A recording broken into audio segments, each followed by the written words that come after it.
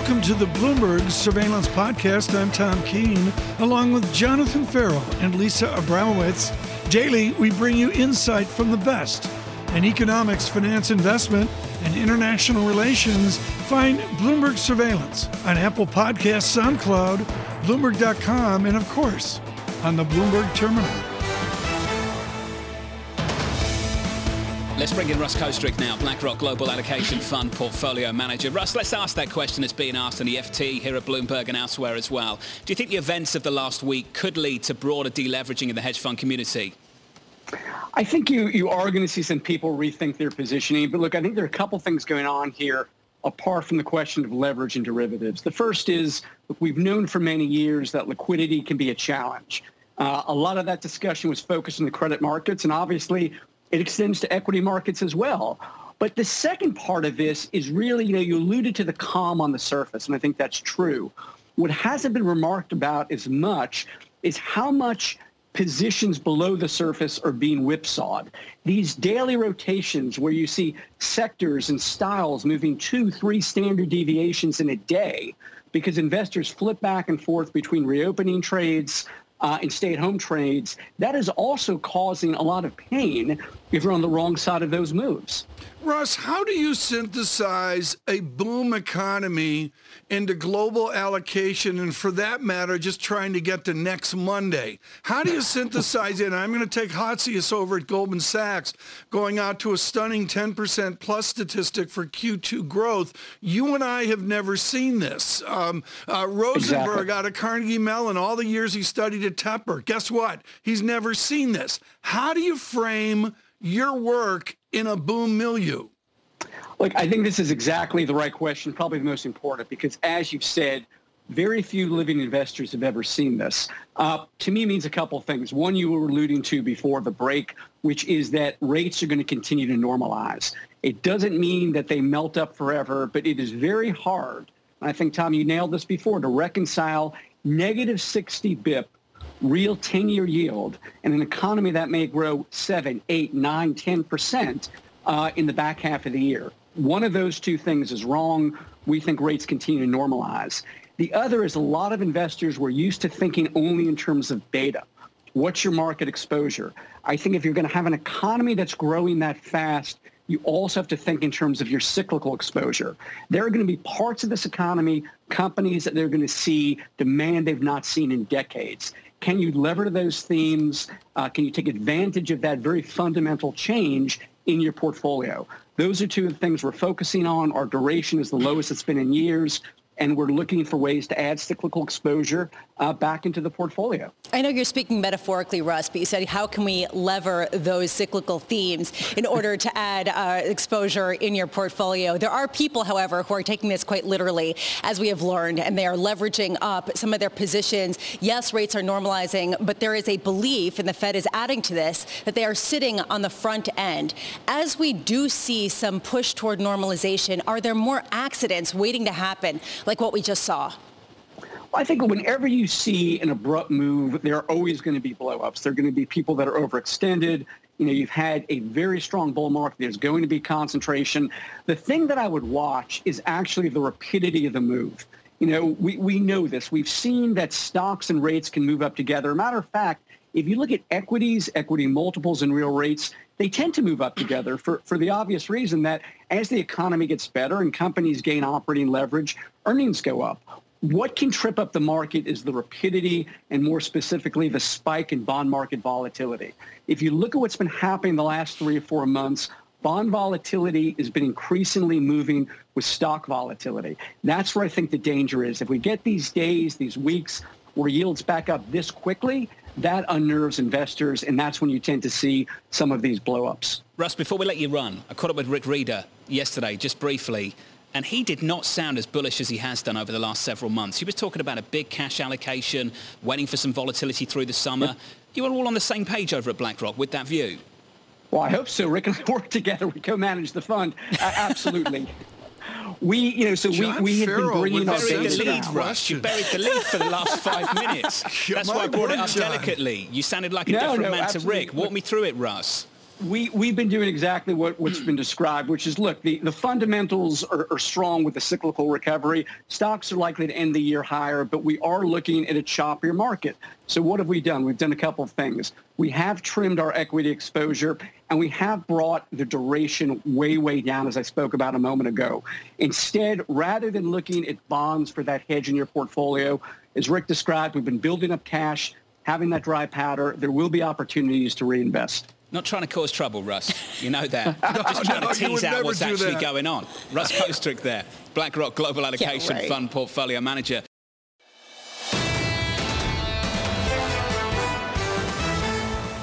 Okay, here's what we're going to do, folks, and this is important for Global Wall Street and everybody else on radio and TV. Why don't we find someone out there totally removed from the madness of margin calls and excess leverage? James Bevan would be a candidate with CCLA Chief Investment Officer. He has been running sober money for decades, and he joins us today. James, I'm not going to waste your time with the margin call discussion and that. What I am going to say to you is, how do you operate in this milieu? What do you actually do when you've got big banks bouncing off of big losses? What I would observe, Tom, is that we are indeed going to get excellent economic growth figures for April and May, significantly on the back of the actions of the Biden administration, and not least the $1,400 posted out to the eligible persons. And I think that, therefore, we will see something in the order of $180 of earnings to the S&P 500 in the current calendar year, rising to $200 next year. Now, of course, baked into the cake of those numbers is a premise that companies are going to invest in capital that improves productivity and allows margins to stay elevated. And given the environment that one might observe for inflation and money rates, I think that justifies a year-end target for the S&P 500 this year of 4,300 points, rising to 4,800 points next year. And if there is a real risk, I think it is twofold. One, that the Federal Reserve continues to argue that it doesn't need to change rates, that the bond market therefore does the work for quelling inflation, and that leads to a dislocation between bond yields and equity prices, and inevitably leads to a correction. The other risk, which I think is just as real, is that a large chunk of the $1,400 that has been posted out is applied to the equity markets. We get a melt up during May and early June, and that's the point where we should take money off the table. James, optimal reopening play then, what is it? For me, it's the world-class banks that operate in the United States, so JP Morgan and Bank of America. It seems to me that they have ample opportunity to lend sensibly into an accelerating market. They have excellent loan criteria. I don't think they're going to trip up, but they will be significant participants in economic recovery. The other big trade, I think, is shifting from consumer staples to consumer discretionary, which is a very obvious trade. But I'm surprised when I look at the portfolios of fund managers in the marketplace, how few have yet to really make that switch. I got to say, it does sound like there's some subtext there when you say you're favoring banks that lend sensibly, and then you talk about JP Morgan and Bank of America, two of the banks that were somewhat immune from the recent blow-up of Archegos. Are you staying away from other banks, from perhaps European banks or Japanese banks that got embroiled in this issue? Or do you see them also as potentially holding value as the yield curve steepens? No, I am absolutely staying out of those areas. I worry that the European banks face a perfect storm of continuing negative rates. And after all, when one thinks about how the European Central Bank's Target 2 system operates, unlike the Federal Reserve arrangements in the States, where the regional central banks to zero their interbank balances, there are huge imbalances within the Euro system. Germany has to lend huge sums into the Target 2 system. The Bundesbank then calls the commercial banks to provide capital, and having asked for the capital, then sends them a bill because of negative interest rates. No surprise, the European banks are in real trouble. And I would observe that the French banks have been pulling back in lending into Asia. That strikes me as a real sign that French banks are going to be in relative trouble. If you wanted to look outside the States, I think the most interesting area is India, where I see an accelerating economy. I see a reasonably well-run banking system. Names like HDFC, I think, absolutely stand out for consideration. James, I'm going to jump in just to bring some breaking news just quickly. Germany to reassess the AstraZeneca vaccine after more thrombosis cases.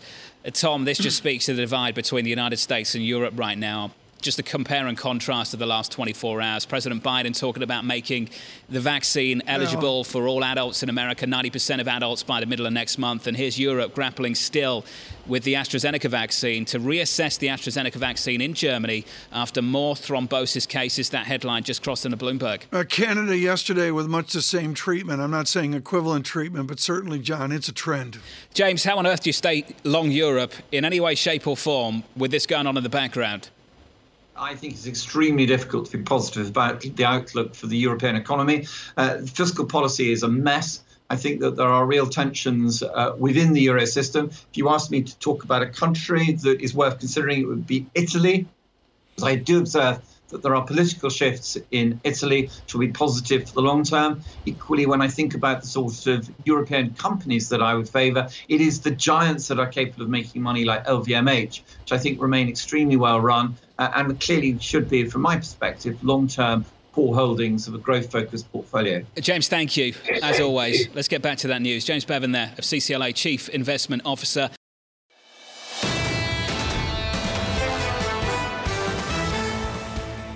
Right now, Gregory Meeks joins us. He is a Democrat. He is from New York. This could be a 2-hour conversation because of his perspective on foreign affairs and his perspective as a congressman from John Fitzgerald Kennedy Airport in New York, the 5th District in New York, and we welcome the congressman back again. Congressman Meeks, on infrastructure, I got good news. New Jersey's worse than New York. That's all we need to know. New York is doing fine right now by any civil engineering study. But you know, when you get off the plane in New York, at LaGuardia, at JFK, anywhere else, there's a lot of roads that are troubled, a lot of bridges troubled. Some 400 bridges in New York State are 100 years old or more. How do we fix this with this new infrastructure bill? What's different this time right now? I think that this time we're going to get something done. I think that if you talk to Democrats and Republicans, I believe, they understand that if you look at our crumbling infrastructure, like you said, not only in the city of New York, but across this nation, that we've got to invest in it. It's just the same as, those of us who, fortunate enough to own homes. You've got to invest in your home to keep it up. Otherwise, it will crumble down no matter how well it was built. But if it was built 50, 60 years ago, like our infrastructure, it deteriorates. And therefore, you got to invest in it. And if you invest in it, then that makes it profitable for everybody that will utilize it, because everyone will utilize that infrastructure. Can we do this with bond financing of the maturity and length of our new bridges, our new roads, and indeed a new terminal at JFK? Why can't we just finance this out 30, 40, 50, even dare I say 70 years? Well, I think that what we need to do is a combination of all. It's going to take a little bit of everything from everybody. That's why I'm a firm believer in these a number of public-private partnerships. So as I look at, for example, what we're doing at JFK Airport, there needs to be some government investment in it, and we're fighting to get that. I tried to get some of it in because as a result of the pandemic, of course, you look at the revenue that was at the Kennedy Airport, it went down tremendously. So government should help in it, but also we've had private industry that's investing in it. So we need some sacrifice from them, and that's why we extended the lease on the airport so that there's a longer term for them to get a return on their investment for the money that they will be putting into it also. So you're getting money from both sides in that regard, which is fair to the taxpayers and it's fair to the private investors also. Congressman, you wear many hats, and I want to turn to a delicate question about foreign policy, if I may. Companies are getting very much entangled with what is happening in China very much around the Collins situation in Xinjiang. And I wonder from your perspective whether you think that US-based companies should face a ban of using cotton out of Xinjiang. Well, here's what I think, and I think that what we should do, and this, I believe this on foreign affairs, is work in multilateral ways. So I was a strong supporter, for example, and here's where I think that we made a mistake. I was a strong supporter in TPP, working with other countries to make sure that the rules were level and to, instead of isolating ourselves, make sure that we all are playing by them. If China doesn't play by those same rules, then China would be isolated. And so when they are playing with certain products, particularly when you talk about the type of product that you just mentioned, and chips, et cetera, that it is us who believe in, I'm a firm believer in the WTO and others, and we need to enforce those laws and rules. And it's China who's violating them. And so as opposed to just the United States by ourselves, we're not as effective. But if it's the United States and our friends in the EU and our other doing it collectively, now you are having something that is really going to have effect on China. But Congressman, right now already, and forgive me for jumping in if I may, US-based companies are already facing potentially a boycott in the mainland right now.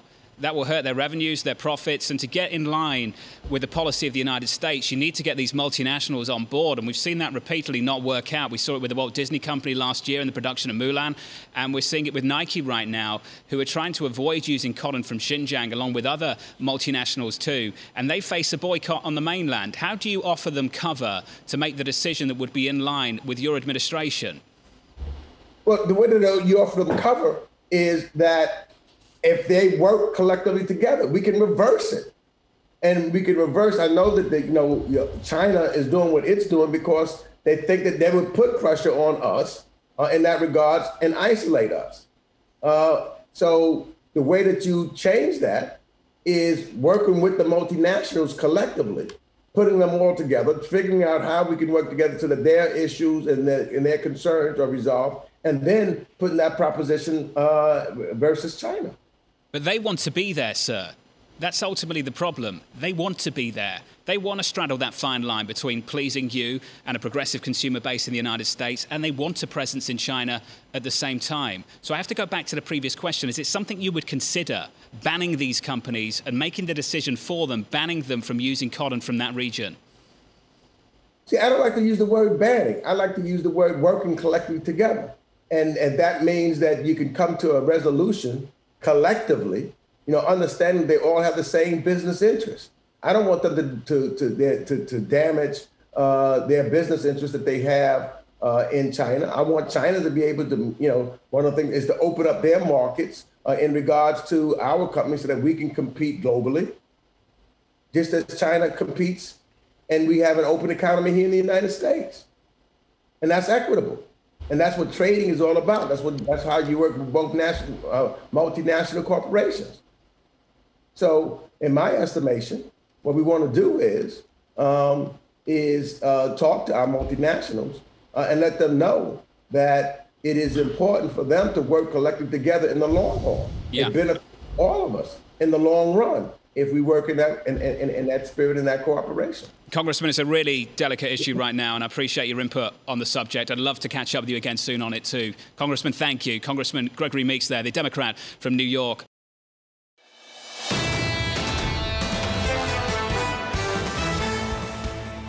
It is the micro data that leads to the macro call, and Ethan Harris joins us right now, expert at the macro call, but using the resources of his Bank of America, where he's head of global economics. Ethan, what I do is I look at the parlor game of 1 year guess or 2 year guess, and I take a considered Ethan Harris average. That's what Michelle Meyer does, and I come out with a Chinese economy.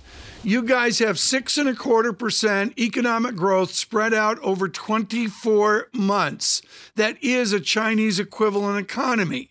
How will America adapt and adjust to this if we have an economy that's not structured like China? Well, we can't grow at that pace indefinitely. I mean, this is just a huge fiscally fueled recovery, fastest recovery in history for the U.S. economy in the next 2 years. And eventually we have to slow down. And so, by the time we get to 2023, there's going to have to be some changes here. The Fed's going to have to pull back a bit. We can't really afford to continue to do $1 trillion fiscal packages every year. We can't grow at Chinese rates. We don't have the population. We don't have the catching up to do on new technology that China has. But we can get 2 really robust years in a row. Ethan, I've been looking at the card spending data that you produce in your reports, and I just wonder for you, one, what are you seeing right now? And two, how useful has that been just to have every twist and turn spelled out for you guys just ahead of time? Yeah, I mean, we aggregate the data, so obviously we don't know anything about the individuals involved in this data. And it's turned out to correlate quite well with turns in spending. And it's particularly interesting to look at the spending behavior when you can match it up to policy changes like the rollout of stimulus checks and how that impacted households who got those checks. And what you found was that the stimulus checks really boosted spending a lot. And it's one of the factors that convinced us to get even higher above consensus on growth with consumer spending, we think, in the start of the year at almost 12% annualized rate. So the stimulus check really have put a lot of caffeine into the economy. Unreal numbers. Ethan, just forgive me. Just give me a couple of minutes and I'll go through some of your research for our audience. Lisa, look at this. 7 days ending March 20th. Now, you can do the year over year and you can look at the base effects and we're up 45%. But just look at 2019, the last 2 years. 2019, or rather 2020, 2019 into 20 versus 21 right now. We're up 23% on a 2-year basis for retail sales. Looking at the credit card spending that we got out of Bank of America, these numbers are huge. But when do we move from recovery and just making up the lost ground into something more sustainable, and that's something that has perhaps longer legs, adding to employment, adding to inflation over the longer term? And Ethan, it seems like the consensus is this is a momentary blip. Morgan Stanley saying it'll burn hot and it'll burn short. Do you agree? Or are there longer lasting legs from all of this spending that could bleed into a faster economy for an even longer period of time? Well, I mean, it is true that we're not going to grow at 12% every quarter going forward, but the fade in growth is not going to be that dramatic. We think by the end of next year we'll be growing 4% instead of 12%. That's still a great number by historic standards. That's double the normal growth rate of the U.S.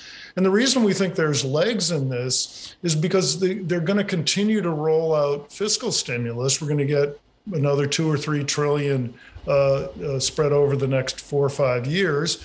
And the Fed got both feet planted in the accelerator, keeping interest rates at 0 in the face of a strong recovery and rising inflation is very stimulative. It's unprecedented. So I don't agree with this idea of a short run kind of caffeine high that then goes away. I do think we slow down, but we slow down to still strong rates. This is a really important point, and you raised an issue of ongoing fiscal stimulus. How much are you thinking about these checks, not maybe $1,400, but still checks being sent to Americans as being the precursor to some sort of universal basic income, some sort of ongoing payments, and that the evidence of the spending that John was just talking about being used to justify that kind of plan? Well, you've got elements of this already in the various plans from out of the administration. So we've already seen an increase in the child care credit just for the next year, but it's very likely that's going to be extended. So there are going to be elements of trying to support moderate income families that are developed on a sustained basis. I don't think we go to some of the more aggressive, broader proposals around kind of guaranteeing incomes at certain levels. I don't think we get to that, but there's a lot of progressive elements to this stimulus. And Tom, here is the conundrum, in my opinion, when it comes to inflation, which is such a key issue for markets. The idea here that if we start getting payments directly into the economy on an ongoing basis, could that fuel an inflationary push that perhaps people are not factoring in? And how much does this finally lead to wage inflation that we have not yet seen? Well, the wage inflation question's there, and we'll get that evidence on Friday. Dr. Harris, I want to go back to Columbia University, and particularly to the engineering work at Clark University that was hit over your head at a young age. And it goes back to systems analysis and the idea of many people that there has to be a cost, there has to be a price to any zero-sum system. How do you have a boom with all the benefits of a boom that we're all hoping for, and have that emotion of there's got to be a price to this down the road? What's the Ethan Harris price that we will pay? Right. You just gave my whole resume away there. Thank you for that. So in the short run, we can afford to have big budget deficits. We need to get the economy out of this hole. Unemployment rate's still over 6%.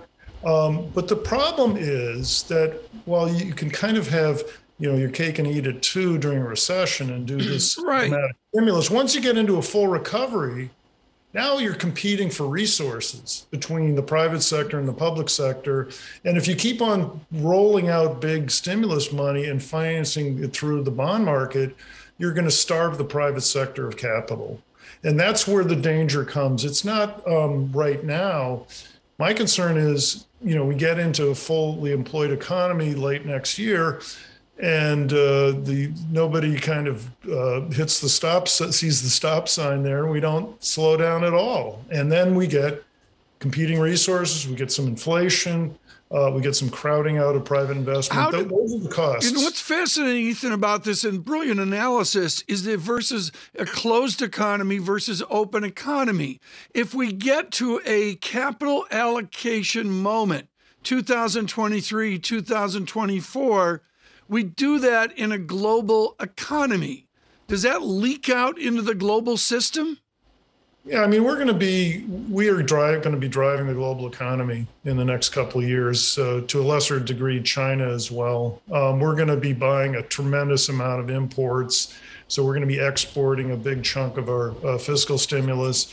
And we're going to be relying on foreign capital to help fund our economy. And so, that's not free money. That's money that you owe to the rest of the world. And so there's a growing indebtedness the U.S. to the rest of the world as we continue to borrow like crazy. So we're going to have bigger trade deficits, sustained high budget deficits. Right. This isn't a free lunch here. Yeah, John, this is so important. It goes back to Bill Gross years ago talking about the locomotive of the system. And as Dr. Harris says, there's no question the U.S. is a locomotive front and center. Oh, very much. You can see that in the data at the moment. The recovery in China has already matured. You see it in the credit impulse data as well, Tom. Ethan, we've got to leave it there. Ethan Harris, Bank of America Securities Head of Global Economics. Sir, thank you. This is the Bloomberg Surveillance Podcast. Thanks for listening. Join us live weekdays from 7 to 10 a.m. Eastern on Bloomberg Radio and on Bloomberg Television each day from 6 to 9 a.m. for insight from the best in economics, finance, investment, and international relations. And subscribe to the Surveillance Podcast on Apple Podcasts, SoundCloud, Bloomberg.com, and of course, on the terminal. I'm Tom Keene, and this is Bloomberg.